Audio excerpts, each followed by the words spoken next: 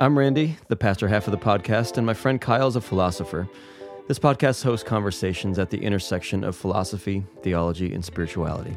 We also invite experts to join us, making public a space that we've often enjoyed off-air, around the proverbial table with a good drink in the back corner of a dark pub. Thanks for joining us, and welcome to A Pastor and a Philosopher Walk Into a Bar. I loved the guest that we spoke to today. You saw on the title, it's no mystery. We're talking to James K.A. Smith. Jamie Smith, he's a philosopher at Calvin University. And I just have grown to love him just from reading this book, which blew me away. Genuinely loved this book, and I'm going to recommend it to everyone. Mm-hmm. And just talking with Jamie, he's just a winsome, wonderful, smart, articulate, intellectual guy.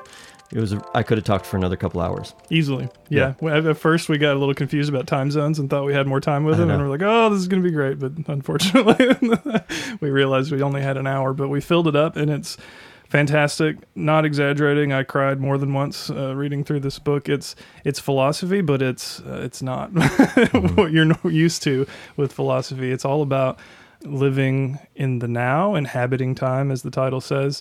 Recognizing that you're a person who carries a history with you and that is always moving forward into a future. And it's the style of writing it kind of embodies a lot of what I aim for in my own writing, honestly. It's poetic and it's contemplative and it's spiritual, but it's also, it doesn't shirk on the philosophy. There's a lot of kind of really good exegesis of some pretty difficult to read philosophers. He's dealing with people like Husserl and Heidegger and people that really give you a headache, Kierkegaard, when you try to read through them. And so if you're maybe a little intimidated by those thinkers, this might actually be a decent place to start to get an entrance into some of the main themes of their thought. Oh, yeah. But it's also the kind of thing you would just sit down and read snippets of over some quiet moments in the afternoon over like a month or something. Yep. I think that's kind of what it's intended for. Yeah. And it would suit that purpose fantastically. Yeah, no, he is what he said he was, which is a translator of philosophy for the church. And as a non-philosopher speaking here, he did a brilliant job at taking complex, high-minded philosophical concepts and thoughts and making it understandable for me. Yeah. So I appreciated it. And it's a short book. It's less than 200 pages. Oh, yeah. The book, by the way, is How to Inhabit Time by James K.A. Smith. And I think it's a book about how to live in a contemplative way. And I promise everyone, your life will be better for having read it. Like the way you look at the moment, the way you look at yourselves, the way you look at... I didn't get to ask this, even though I kind of regret it. We could only ask so many questions, but he has 4 kids. But a lot of it, especially the first chapter, freaked the shit out of me as far as being a parent, right? Like this idea of throneness. I don't know what philosopher that was that talks about how we are not, we're not these, we don't just kind of combust out of nowhere and can kind of, manifest our own destiny and do whatever we want. We are actually formed by choices, hundreds, thousands of choices that were made before us. And we're kind of a product of our history. We're a product of our family. We're a product of our parents. And as a son, I resonate with that. As a parent, it freaks me out majorly. Yeah. I can see that for sure. Yeah. Yeah. One of those times I cried might have been related to something like that. Because you carry a history in with you, and pretending that you can cut it off and just start from scratch is just that. It's a pretense. It'll just surface in other ways that will require therapy later on if you don't deal with it head on. And it's one thing to talk about myself as being a product of my family, my family's history, what they did, what the choices they made. But then to think about how I'm passing on some of that stuff is both inspiring and beautiful, but also terrifying in many ways. Yeah. So we'll launch into the interview briefly, but we'll do what we do around here, which is try a delicious spirit, or what we think will be a delicious spirit. I'm pretty confident this one's going to be delicious. Let's be honest, we've had this before. It's delicious. Not on the air. So Kyle, what are we tasting today? So this is called Elijah Craig Toasted Barrel. So Toasted Barrel is that thing that everybody's doing. Well, not everybody, but it's kind of a popular thing. You take the normally aged whiskey and then you finish it in an extra charred fresh barrel. And it just puts a whole lot more oaky woodiness into it. It gives it some spice generally, some strong vanilla flavor. They generally just taste richer and more complex than other kinds of bourbons that have the same age on them. Is this barrel proof? No, this comes in at 94 proof. So Elijah Craig also makes a barrel proof, which is also freaking fantastic. Okay, that's and what I also have a couple bottles. So, so in future, maybe that'll make an appearance as well. Well, cheers. Cheers. I mean, the nose smells so much like Woodford and like the really oaky bourbons I love so much. It's a mouthful of sweet, cinnamony deliciousness. Yes. Yes. Yes. It just keeps going. I love that about this bourbon. It just doesn't stop. Moly. Oh, it transports me to autumn and tart apples, spices like cinnamon, like you said, Elliot, and just this beautiful oaky, smoky potpourri that I want more of this. This is delicious. Yeah. You say autumn, and that's right there, man. That's so accurate. I'm going to revisit this when the leaves change for sure. I mean, so when I see Elijah Craig, I'm instantly like, oh, that's the bottom shelf. I know, but they have so much good stuff that people aren't aware of or just overlook. That's more limited release, a little harder to find, but if you can snag it, man, it's totally worth it. And this is not super cheap, right? This will run you $70 to $80 probably. In my world, that's not super cheap. Not super cheap, but easily worth it in my book. We have a different books, but I'm glad I have a friend who thinks this is easily worth it in his book because this is delicious. This Works out well for us. This is one of my favorite bourbons I've had in a while, I would say. Mm-hmm. Yeah. It's just it's smooth is a stupid thing to say about a whiskey, but it's so easy to drink this. There's no sharp edges or anything. It's why I prefer bourbon over any other whiskey. This is it right here. It's got all that complexity. It's got all the, like you said, Elliot, sweet but spicy. Mm-hmm. It's got the full range, which I don't know if you Scotch lovers would disagree with me, but I haven't seen that so much in Scotch, certainly in Canadian or Irish whiskey. This has so much flavor and character. Yep, everything from the brightness of orange to the depth of pumpkin pie spices. Yeah. There we go. Yeah, autumn. I think we're on theme here. That's what it is. Yeah, yep. Well, one more time. This is the Elijah Craig Toasted Barrel. Cheers.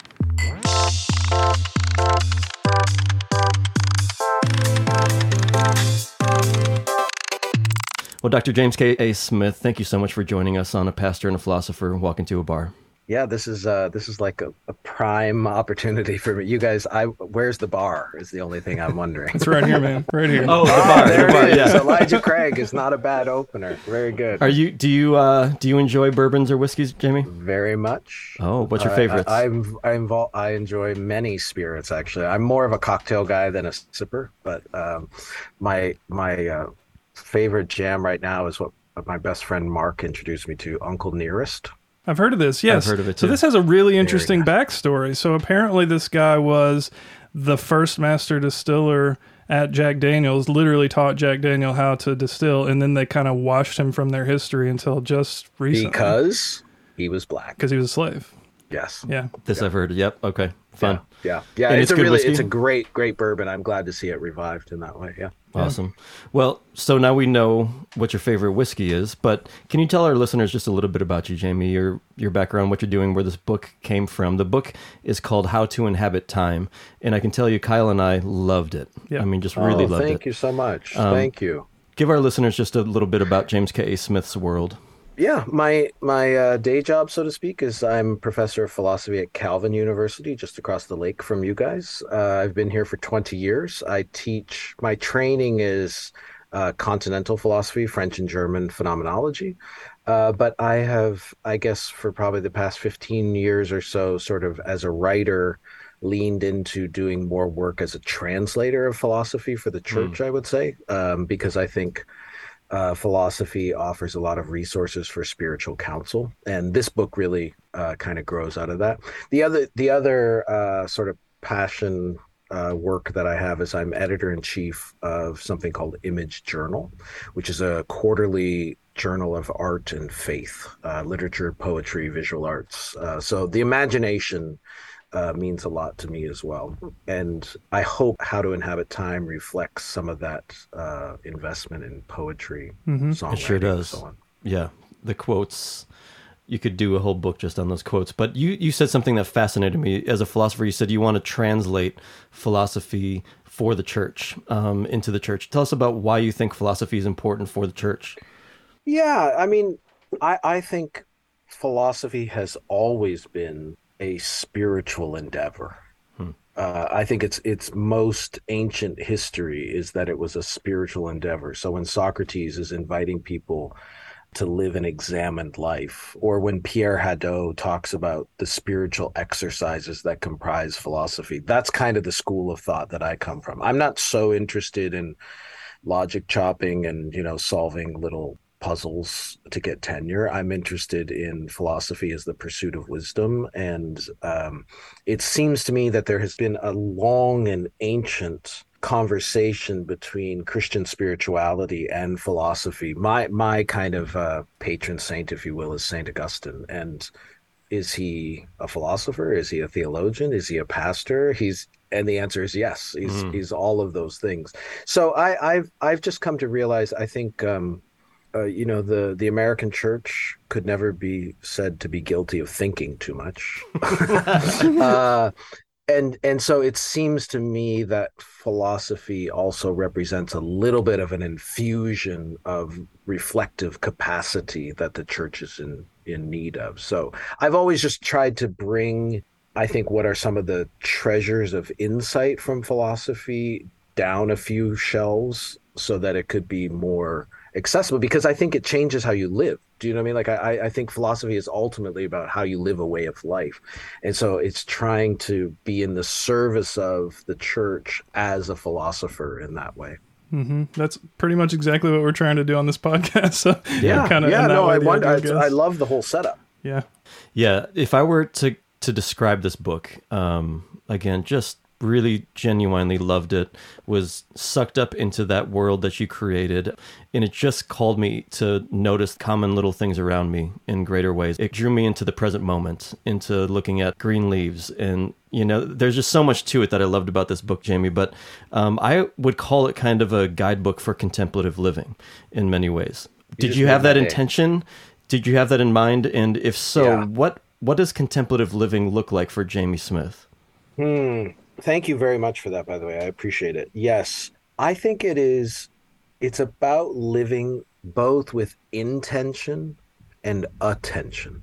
So I think what the book is trying to do is to kind of cultivate a posture with respect to ourselves, our world, our environments, which then helps us to just pause and slow down and attend to realities and to realize things about the histories we've inherited, about the futures we're hoping for, to sort of zoom in and be slowed down enough that you have that capacity to attend carefully and closely, and then to emerge from that with new intentionality to say, this is what it means to live as somebody who is aware now that I am immortal, that I have a history, that I have an inheritance that has been passed down to me, that I have things I need to reckon with. So I think, that combination of attention and intention maybe is a way of describing it. I like it.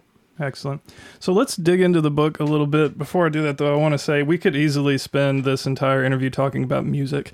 And part of me wants to just ditch the whole outline and just talk about music. Like, reading through this, we're eerily similar in some ways. And we have some very similar tastes in music. At one point, you said something and then you had a footnote. And I was going to look up the footnote and I thought, I bet $100 he quotes Jason Isbell right here. And sure enough, that was the footnote.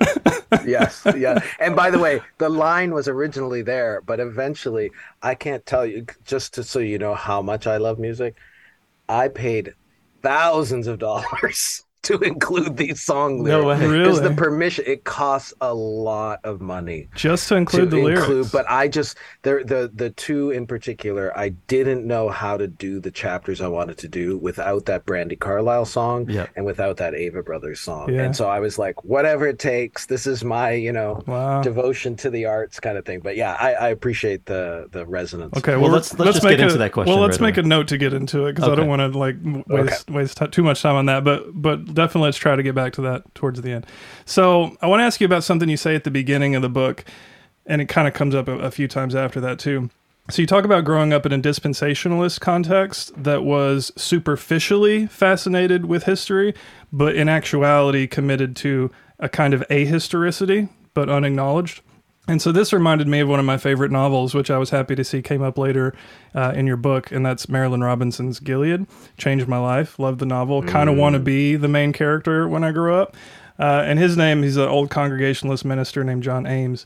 And he says at one point I wrote a paper like based around this idea at one point. He talks about being at home in the world, is how he puts it, and how it took him a long time to get to that place. But as he's reflecting on his long life, he finds that he's gotten there, and he's able to see certain things as beautiful that wouldn't have even caught his attention before. Like he sees some youths kind of roughhousing and goofing off or whatever, and he just sees kind of a deep divine beauty in it. And that, when I first read it, kind of struck me, that idea of being at home in the world struck me as unchristian. Because I had been enculturated in the church that I spent most of my youth in to think that I'm a traveler on the earth. I have a true home somewhere else. I should never get too attached to anything, especially things that are merely of temporal significance, which just means fleeting. But that book really kind of reoriented me, and it made me think about what it means to be a creature and what significance individual actions and events have. Do you think, is this what you're trying to do in your book? Is that consonant with what you're trying to get at?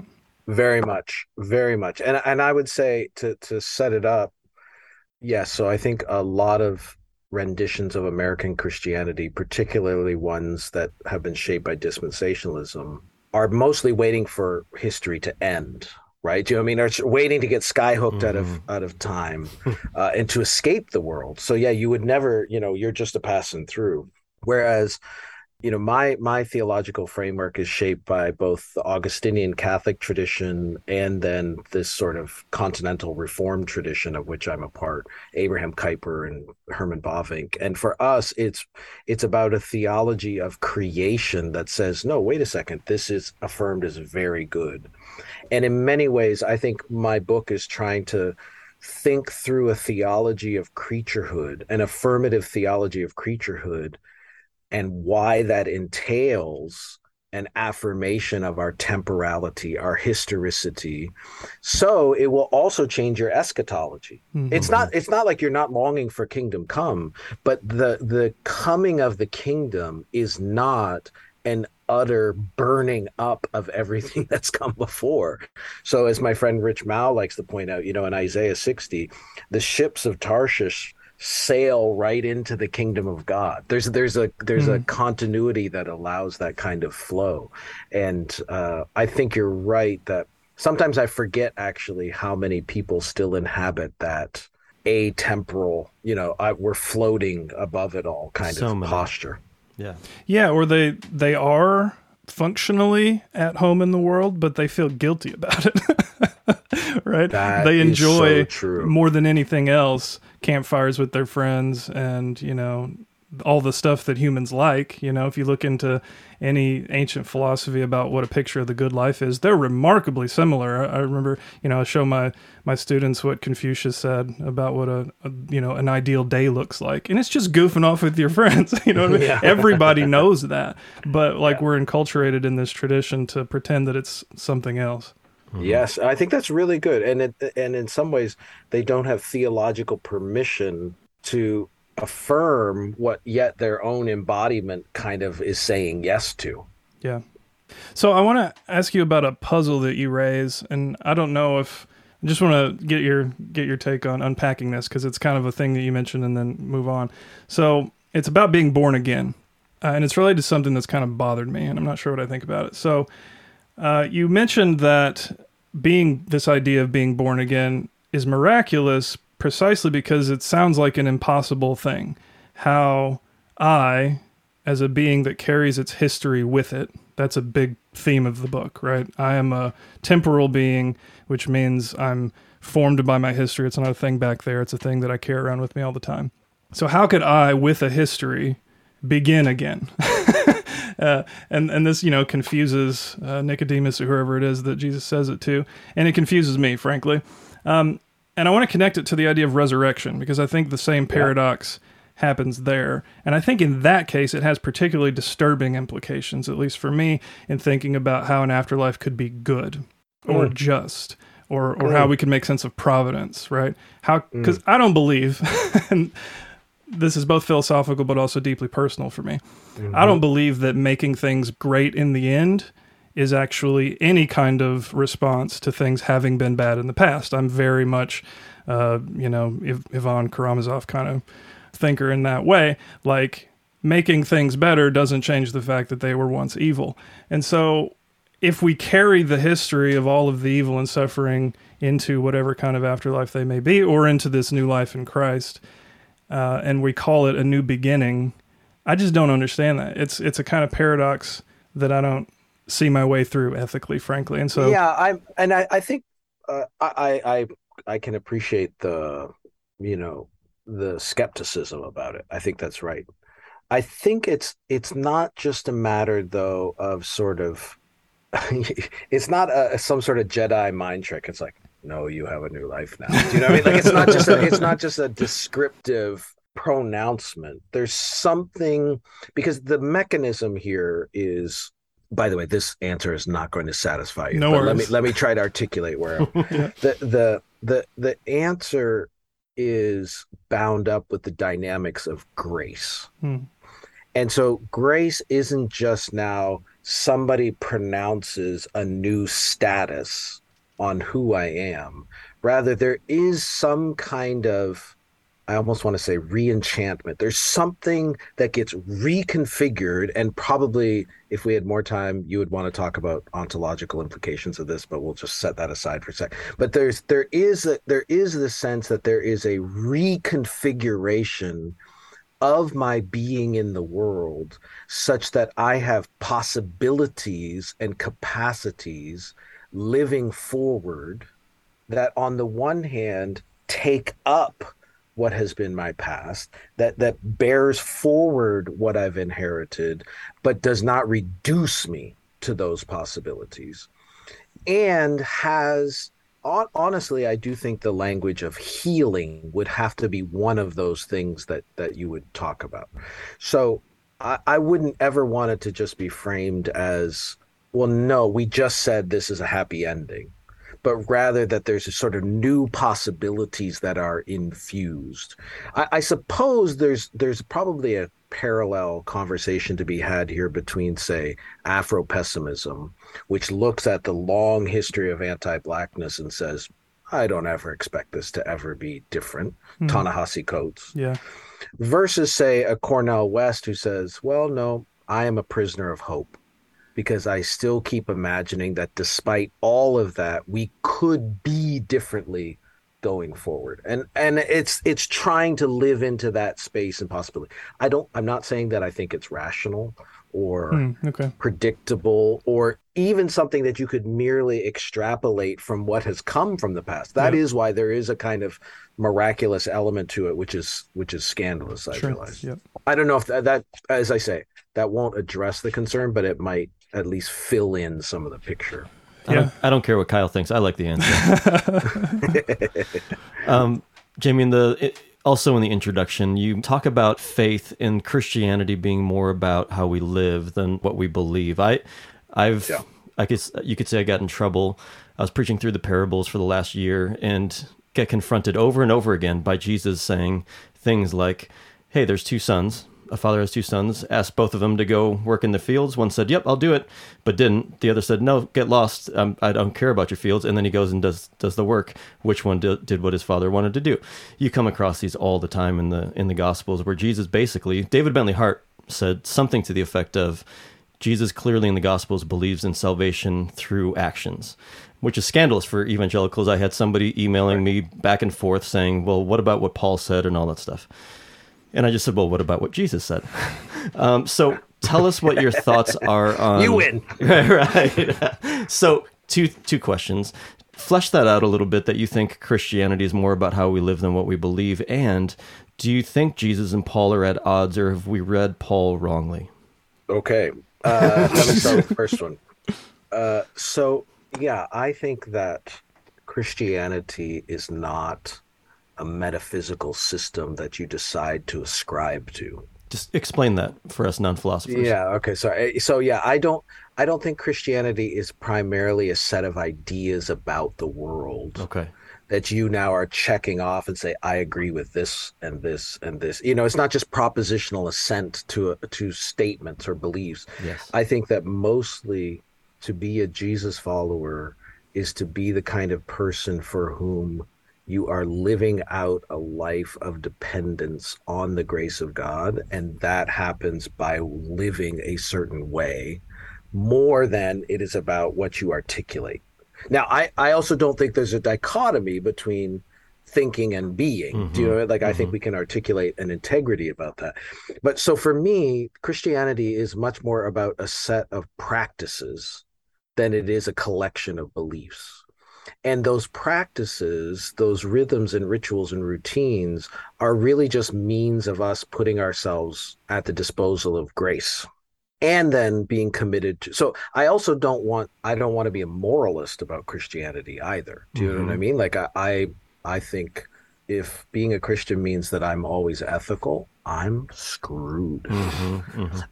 It's more like, no, I'm just this person who constantly avails himself of the sacraments, or, you know, I put myself in the way of this community. And oftentimes there are Sundays I show up and I'm not sure I believe this, but my feet are sort of saying something or doing something because I'm here. So I think probably so much of American Protestantism is Pauline to the exclusion of Jesus. Yeah. I think there's a way to narrate the continuity between them. It's just that so much American Protestantism has happily set the Jesus stuff aside and sort of fixated on epistles. Why? Because they look like they're about didactic propositions and beliefs and statements, when I actually don't think that's the way to read Paul either. What is the better way to read Paul then? I mean, I think Paul is also proclaiming, here is a story that you should live into. I mean, he's giving you kind of the grammar of it, but I think it's only because Paul is presuming these communities that are living out ways of life. We're just getting the epistles, right? We're getting the kind of like it's like imagining you got a Greek grammar and you knew how to speak the language. It's insane. You've gotten this distilled little piece that really is almost like an artifact of what was a living, robust, messy community that lived out a way of life. And that just couldn't be handed down in quite the same way. So I think we get skewed perceptions. That's good. In a sense. Yeah. So another recurring theme in the book is a distinction you draw about thinking about the church's relation to history. And on one side is what you call primitivism, and on the other side is what you call Catholicity. Can you draw that distinction for the listeners and explain why you're more in favor of the latter?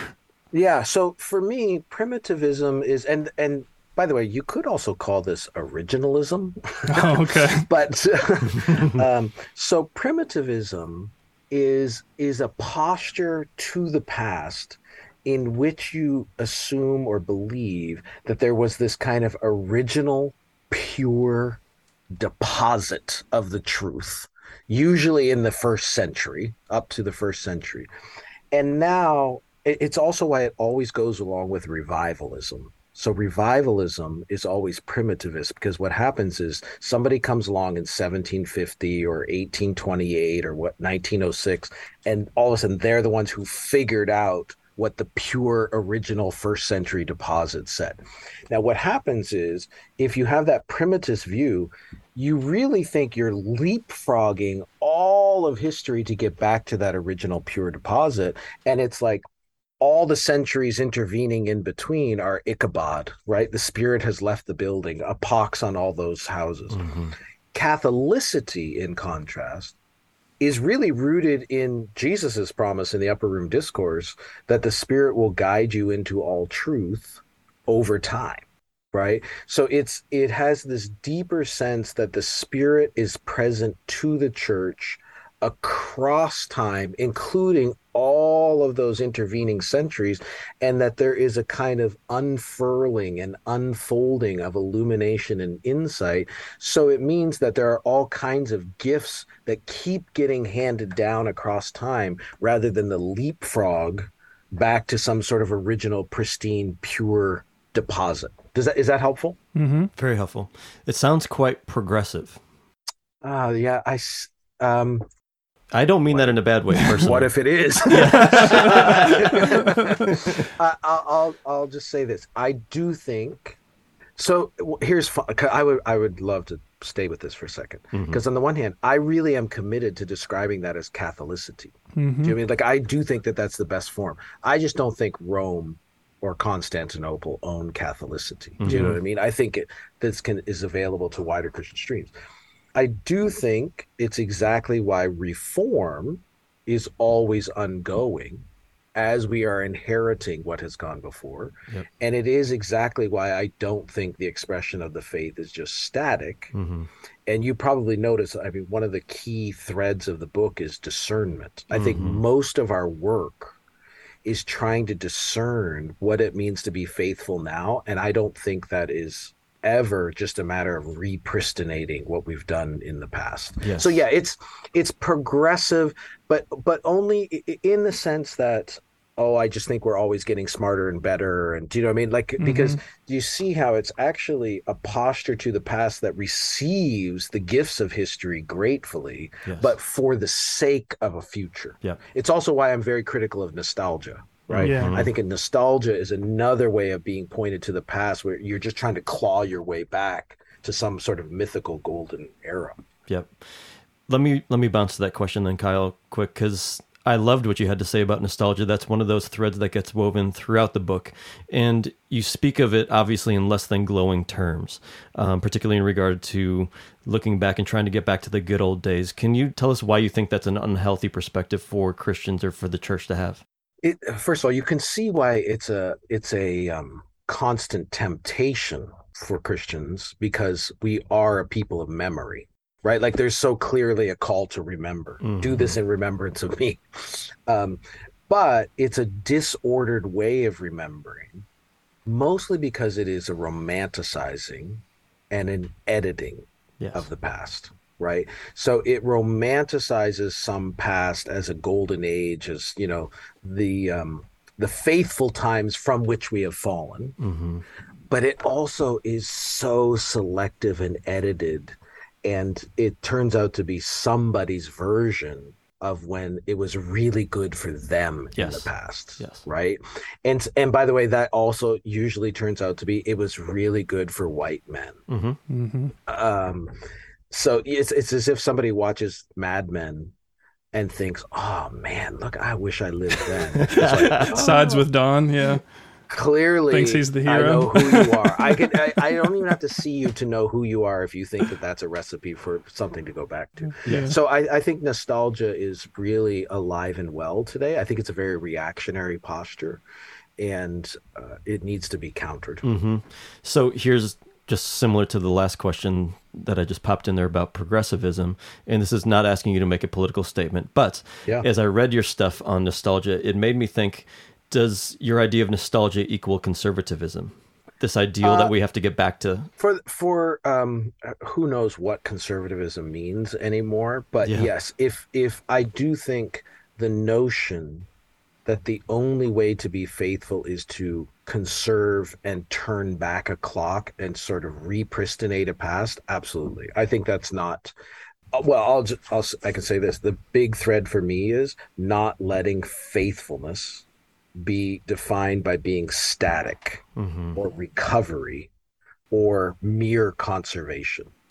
Instead of conserving a past, I am more interested in how we inherit a past for the sake of a future that we are called to. And I hope that feels different, right? Like I think the difference with certain unthinking forms of progressivism is that they just throw away all the gifts of the past and this sort of let's burn it all to the ground and start anew. Well, you can usually see how that works out. Yes. I'm trying to sort of chart this, not a bland middle way, but I think that there are gifts both in the past and that we are called to in the future. Yep. So this is a decent segue into the next thing I wanted to ask you about, which kind of revolves around, and this came up in the middle of the book, but then a few times towards the end as well, revolves around maybe the confidence that the more progressive among us might have in our ability as a community to bring about the kind of eschaton we're looking for. So in the middle of the book, you quote Charles Taylor, the great Canadian philosopher, who says, "There's a difference between a view which sees widespread willed social and political transformation as something to be done by those who would achieve regeneration, and a view which sees the relevant social and political transformations as needing to be discerned and hence accepted and lived in the right spirit." I think he's talking about Hegel there. Yeah, And exactly. then you go on and you say, there's a difference between believing we're the ones we've been waiting for and realizing we're called to join the Spirit of God coursing through history. You ascribe the latter thing to Augustine. You call it the kind of Augustinian view. And the former thing you call Pelagian.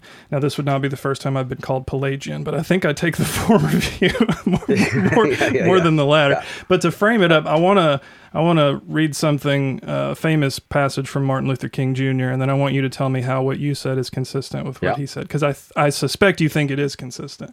So he says, he's talking about people who will say, give it time, right? That's their counsel. And he says, such an attitude stems from a tragic misconception of time, from the strangely irrational notion that there is something in the very flow of time that will inevitably cure all ills.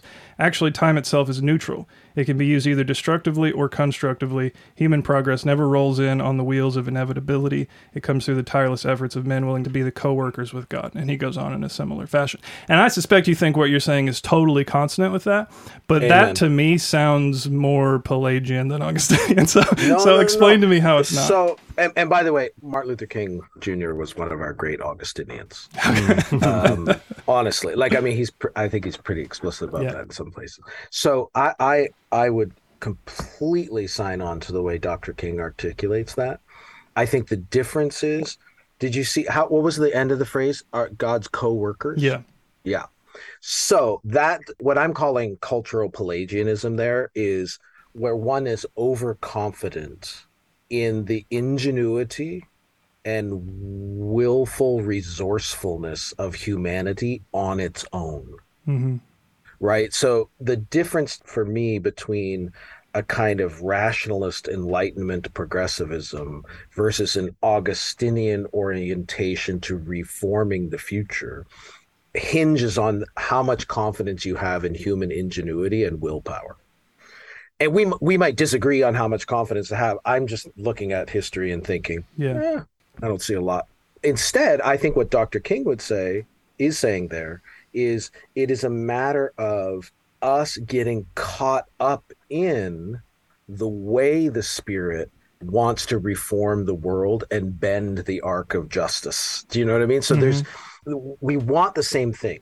We want the same thing, which is a world where injustice is ebbing. I'm just less confident that humanity has the resources to do that on its own. That doesn't mean that we're sitting around twiddling our fingers waiting for God to come do it. No, it's precisely why we have to answer the call of the Spirit in history and joined. We are co-participants in that work together, but we do need the infusion of grace for that to happen. Yeah. So let me try to say why maybe thinking of it in that way makes me a little bit uncomfortable. So you cite Niebuhr, Reinhold, I believe, as saying that we have to remember that we're both creatures and creators. And then you really stress the remembering that we're creatures part. And in my experience, the bigger danger is forgetting that we're creators. But that probably has to do with my history, which is kind of the point of the book. Yeah, I think this is helpful. I think we're always exercising demons. So the question is which, right? So if I'm offering caution to what I think it might be an overconfident progressivism at times, I'm going to lean into the fact to say, let's remember we're creatures. If I'm confronting quietism, passivity, dispensationalist, who cares, it's all going to burn up, I'll be like, no. You are called to make this world. We are shaping this world. And actually, right now, the only thing God has in the world is us. I think it's probably a difference of emphasis given the context. Let me ask then, Jamie, you say you look back at human history and you doubt humanity's capacity to bring about that change and justice and all that stuff. The question that I have in that is, why do you think it is that when we look at our world today, the ones who are doing more, and I know that Christians do a lot of good work. I really do. I lead a church and like to think that we've done good work. But why do you think it is that it seems like people not in the church and people not following Jesus or supposedly not in tune with the Holy Spirit are doing more work of justice and liberation than the church itself? That seems like the church is actually fighting against works of justice and liberation. How does that work? I would say I know exactly what you mean. I would say, first of all, let's not let our purview be limited to the American Christianity. Okay. And let's also not let our purview be limited to right now, because I think the fact is, if you think of the deep, long legacies of so many institutions of mercy, care, and justice, they have long Christian legacies. Sure. Do you know what I mean? And if you and I went to war-torn regions right now in the horror of Ukraine, for example, you are going to find a lot of Christians on the front lines doing work that you and I would never think. We might be tweeting about whatever we're outraged about in the United States today, but they are on the front line doing that. So I think empirically, if we were going to settle it out, thankfully, I think the body of Christ is doing better than what you would guess from looking at, America. Yes. Okay. I fully agree. Yeah. So I want to ask you about iPhones real quick. Sure. So somewhere in the middle of the book, you cite that famous picture that circulated. There was a contrast of two pictures, one, both of Tiger Woods, one from when he was winning whatever, I'm not a sports guy, so whatever tournament he won. And everybody was like rapt with attention to what he was going on, everybody in the crowd. In like 1997. In the 90s. And then just a couple years ago, I guess he did it again, and everybody in the crowd's holding up their phone, recording and taking pictures of it. Yeah. And of course, the point of the meme is some version of kids these days, right? They're not actually there to experience the moment because they want to capture the moment so they can experience it later. And that is a point that you kind of defend in the book. And I guess I'm less convinced of that. So have the observers in situations like that actually missed the opportunity to experience the moment, as you put it? Or have they experienced the moment in a mode that earlier humans might have had a harder time recognizing? And I'm wondering this because, one, I'm a millennial, and I used to be very much against I wouldn't take my phone anytime I was going to, like the practice you described having gotten to used to be my practice. I would never take pictures. And then I gradually learned to value that kind of experience. And now I get a much richer experience of having the record. And I don't feel that it necessarily takes away from the experience. There are probably a handful of experiences I still would keep it in my pocket, but they're the minority. And also I've been kind of convinced by extended mind arguments in philosophy of mind about we really need to take seriously how much of an extension of ourselves these devices are at this point. And so I'm just curious if you're willing to fudge on that at all. No, I still take pictures. I would say that the context of the conversation in the book is, more importantly, is Sally Mann, who's a fine arts photographer, who, of course, was struck by the fact that she couldn't just conjure up memories of her father in the same way, because in an ironic way, she had outsourced all of her memorization of her father to the photographs she had taken of him.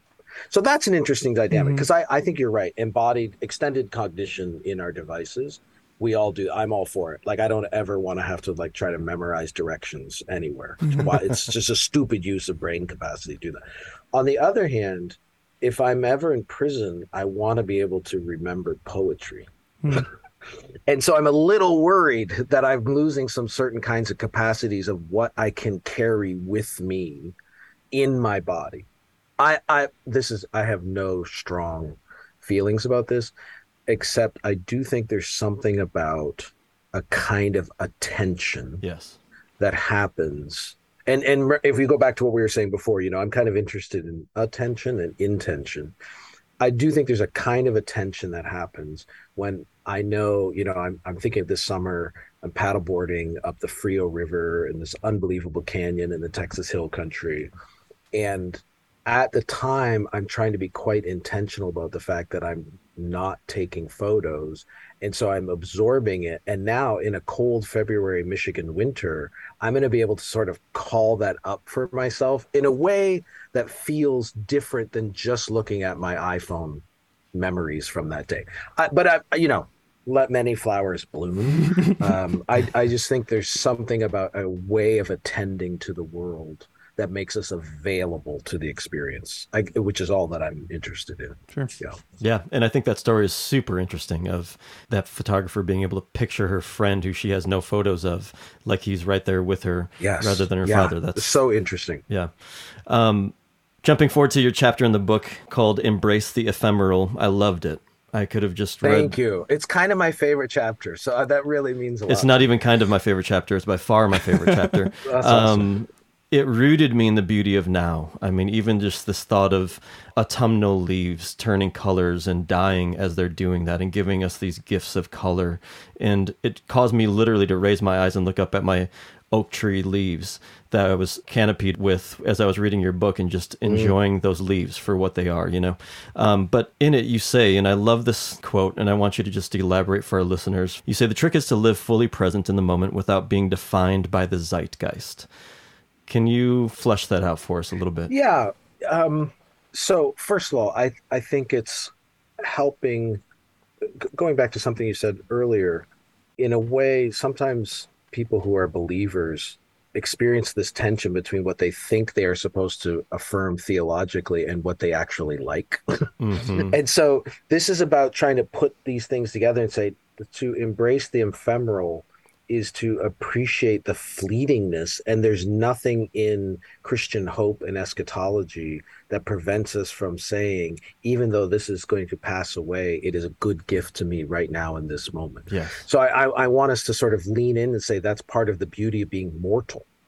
But to receive the now without being defined by the now, mm-hmm. That's where the resistance to the zeitgeist, it's not, I don't want you to think that I don't think we should be attuned and attentive to what's happening around us. We always need to be speaking to that, but we need to have resources that stretch us beyond just our temporal moment. Otherwise, I think what happens is we become so susceptible to the tyranny of the present and the tyranny of the urgent.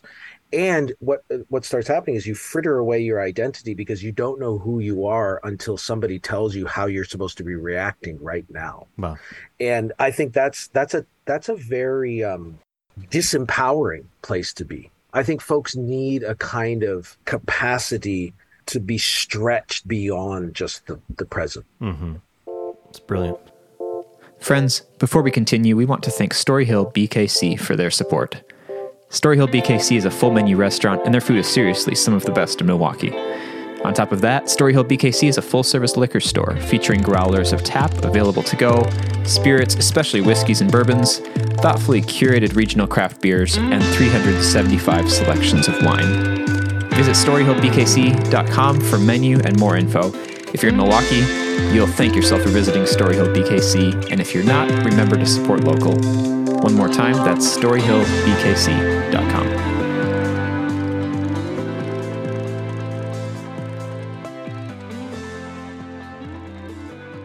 You, in the book, you use Ecclesiastes in the voice of Kohelet, the teacher, is kind of an anchoring point, meditations between chapters, and it's brilliant. I love Ecclesiastes, but it's a rough book, and it is. It's very, which is why it hardly ever gets preached on. It seems to me in a lot of Protestant churches. I would agree.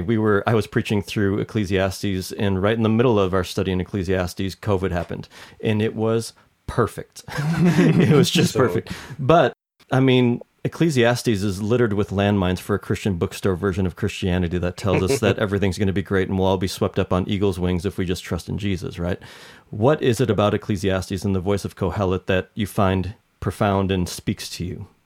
Yeah, I like the way you framed that.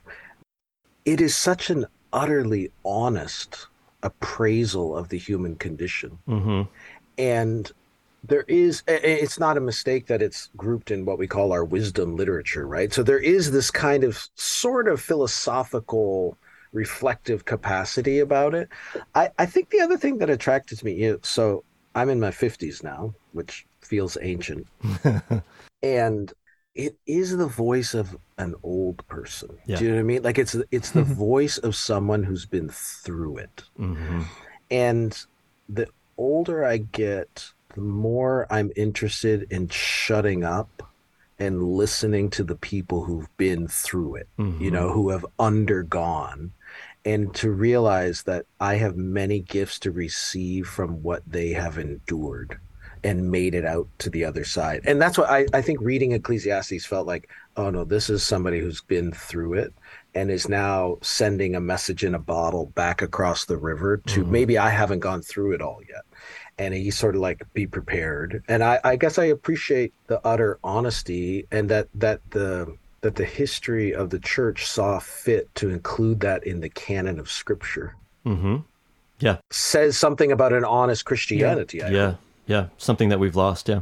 I mean, some think that Kohelet was actually a heretic and didn't really believe in the God, right? But we've included that into the narrative. It's fascinating. Yes. It's like Psalms of Lament too. Mm-hmm. Yeah. Do you know what I mean? Like I think those are such an integral minor chord moment of the scriptures. And as you say, in American Christianity in particular, it seems to me we want to race ahead to the happy ending, and to be reminded of these difficult moments is important. Yep. So we hinted at this at the beginning of the interview. We're coming to the close of our time, but the music you highlighted, you spent thousands of dollars. It blows me away. That shows the love and importance of music in your world. Mm-hmm. Don't tell my wife, by the way.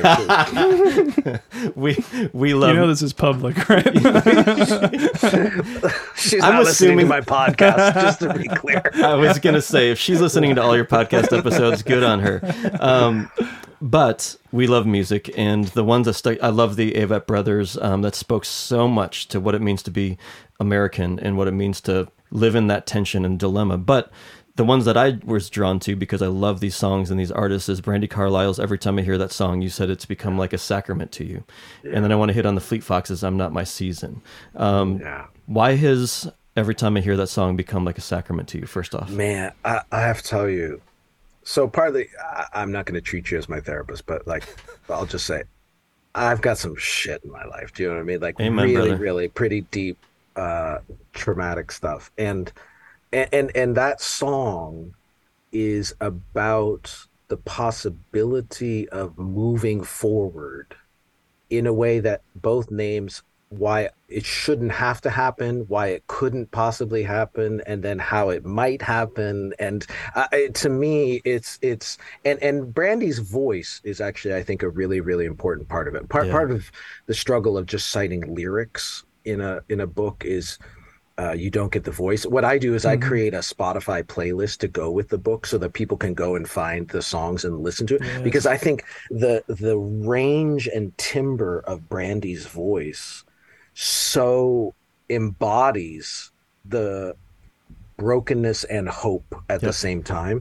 And so honestly, that song kind of helped me imagine a way forward in a relationship that I didn't know might have been possible. And music, a lot of music has done that for me. Do you know, like, music has probably been just such a constant companion. Jason Isbell, the Avett Brothers, it's all part of the sonic wallpaper of my life, and I think it's means of grace. Yeah, no, I mean, that song in particular sounds like somebody who's done the hard work of trying to fit this traumatic experience into her story, and doesn't end it even on, by the way, I forgive you, but then says, and by the way, I'm also kind of grateful for what happened, because now I'm incredible. Maybe I should thank you. Right. Yes, maybe I should thank you. Yeah. And I remember when I first kind of like, you know how you hear a song a few times and you're not really listening, and then you listen to it and you're like, no, that's wrong. You shouldn't be saying that's absolutely wrong. You shouldn't be saying. And then you say with it a few more times, you're like, okay, I think I maybe understand how somebody could say that. Could I say that? What would it look like? Yeah, it's powerful. You noted in the book had the flippancy with which the lyric comes across. By the way, this such deep, profound thing, and it hadn't occurred to me. Like that's what she titled the album. I've listened to that album probably 100 times, and it had never occurred to me to see that insight in it. So yes, no, it's beautiful. And then probably my favorite band, Fleet Foxes. You speak to, I think some of their most profound lyrics. The "I'm not the season that I'm in." I love that so much. Tell us about how that came out in your chapter. Well, and it's and again, they're very kind of plaintive. I would almost call it a contemplative sound. Do you know what I mean? Like there's almost a hint of a kind of chant about it. It's sometimes. Haunting. It's haunting. It's very haunting. And so then when you kind of keep dwelling with it, and the insight sort of swells for you, right? And then you just hear it as this incredible, it's almost like a benediction. Yes. You are not what you're going through right now. Yeah. You are not defined by this moment. You are not your season. you're in a season, and I think a lot of people need permission to recognize that. I think that's the other chapter that means a lot to me, is the chapter on seasonality, where it's like, okay, what does it mean to take seriously the fact that I'm in the middle of a season? And it gives you permission to both name it, but then also say, I'm not defined by this. And sometimes I just have to get through it. It's a really beautiful. I'm very excited, by the way. Did you see they're publishing a collection of Fleet Fox's lyrics as sort of poetry, and it's going to be introduced by one of my favorite contemporary writers, Brandon Taylor. So I'm very excited to see that. That's fun. Out. That's super fun. Really cool. Before we let you go, I have to ask, have you seen the movie About Time? No, I haven't. Oh my God, you have to watch it. You could call it a rom-com, but it's not. I'm not going to describe it for you. It transcends genre barriers. It has a wonderful cast, and it's the best movie about nostalgia ever made. Fantastic. I might download this for my next flight. Okay, great. There you go. Thanks for the tip.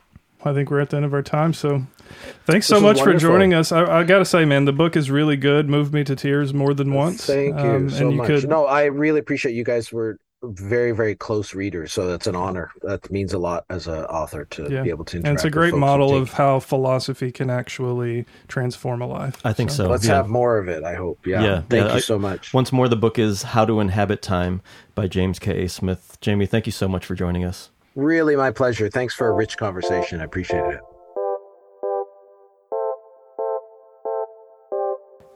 Well, that's it for this episode of A Pastor and a Philosopher Walk Into a Bar. We hope you're enjoying the show as much as we are. Help us continue to create compelling content and reach a wider audience by supporting us at patreon.com/A Pastor and a Philosopher, where you can get bonus content, extra perks, and a general feeling of being a good person. Also, please rate and review the show on Apple Podcasts, iTunes, and Spotify. These help new people discover the show, and we may even read your review in a future episode, if it's good enough. If anything we said really pissed you off, or if you just have a question you'd like us to answer, or if you'd just like to send us booze, send us an email at pastorandphilosopher@gmail.com. Catch all of our hot takes on Twitter at PPWB Podcast, at Randy Nye, and at Robert K. Whitaker, and find transcripts and links to all of our episodes at pastorandphilosopher.buzzsprout.com. See you next time. Cheers.